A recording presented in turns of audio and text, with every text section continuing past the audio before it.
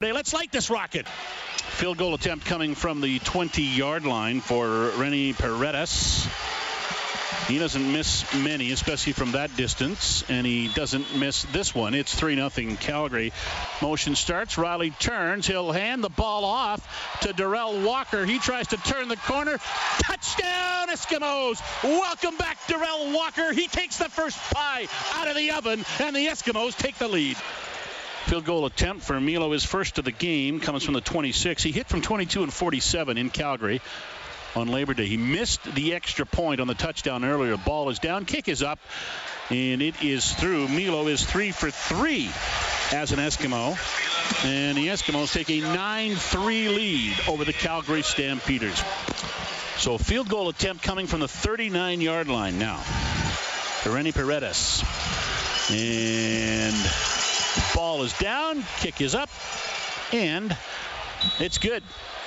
Stampeders draw a bit closer. It's 9-6. Edmonton leads Calgary. Andrew Buckley into the game now for the Stampeders, and he's got himself a touchdown as he follows the offensive line to pay dirt, and Stampeders get their first touchdown of the football game.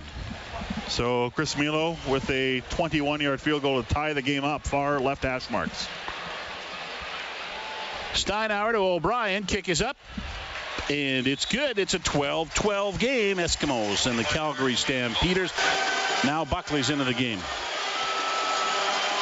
and he'll try to plow straight ahead, and touchdown Calgary. They finally make the signal, and the Stampeders are up by 6. It's 18-12.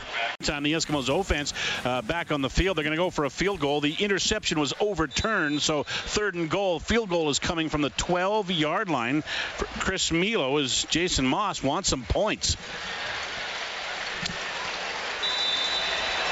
Tough to miss from there, up and through, and it is a 18-15 game. 5 receivers set for the Eskimos with Ladarius Perkins in the backfield. 3 to the left, 2 to the right. Motion starts, Riley drops. Takes a hit as he throws. It's complete to Duke Williams at the 12. He tries to head to the corner. Touchdown, Eskimos!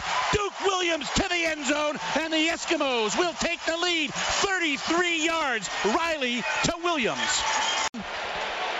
Point after attempt coming. This is a big point here, Morley. Sure it is. Ball is down, kick is up, and it's a 4-point lead for the Eskimos. 22-18. Darius Bowman with a huge block to Spring Williams for the final couple of yards.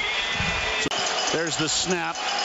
Mitchell, he throws, and it's a completion for a touchdown to Marquay McDaniel. 24-22, convert pending, 35 seconds to go. And that is it. Game over, and the Stampeders win it 25-22 as Milo misses wide to the right on the field goal attempt that would have sent this one into overtime. 25-22 is the final score. We'll bring in Blake Dermott. We'll also head back down to the Eskimo dressing room when we come back to the brick field at Commonwealth Stadium. Eskimos drop their 4th straight.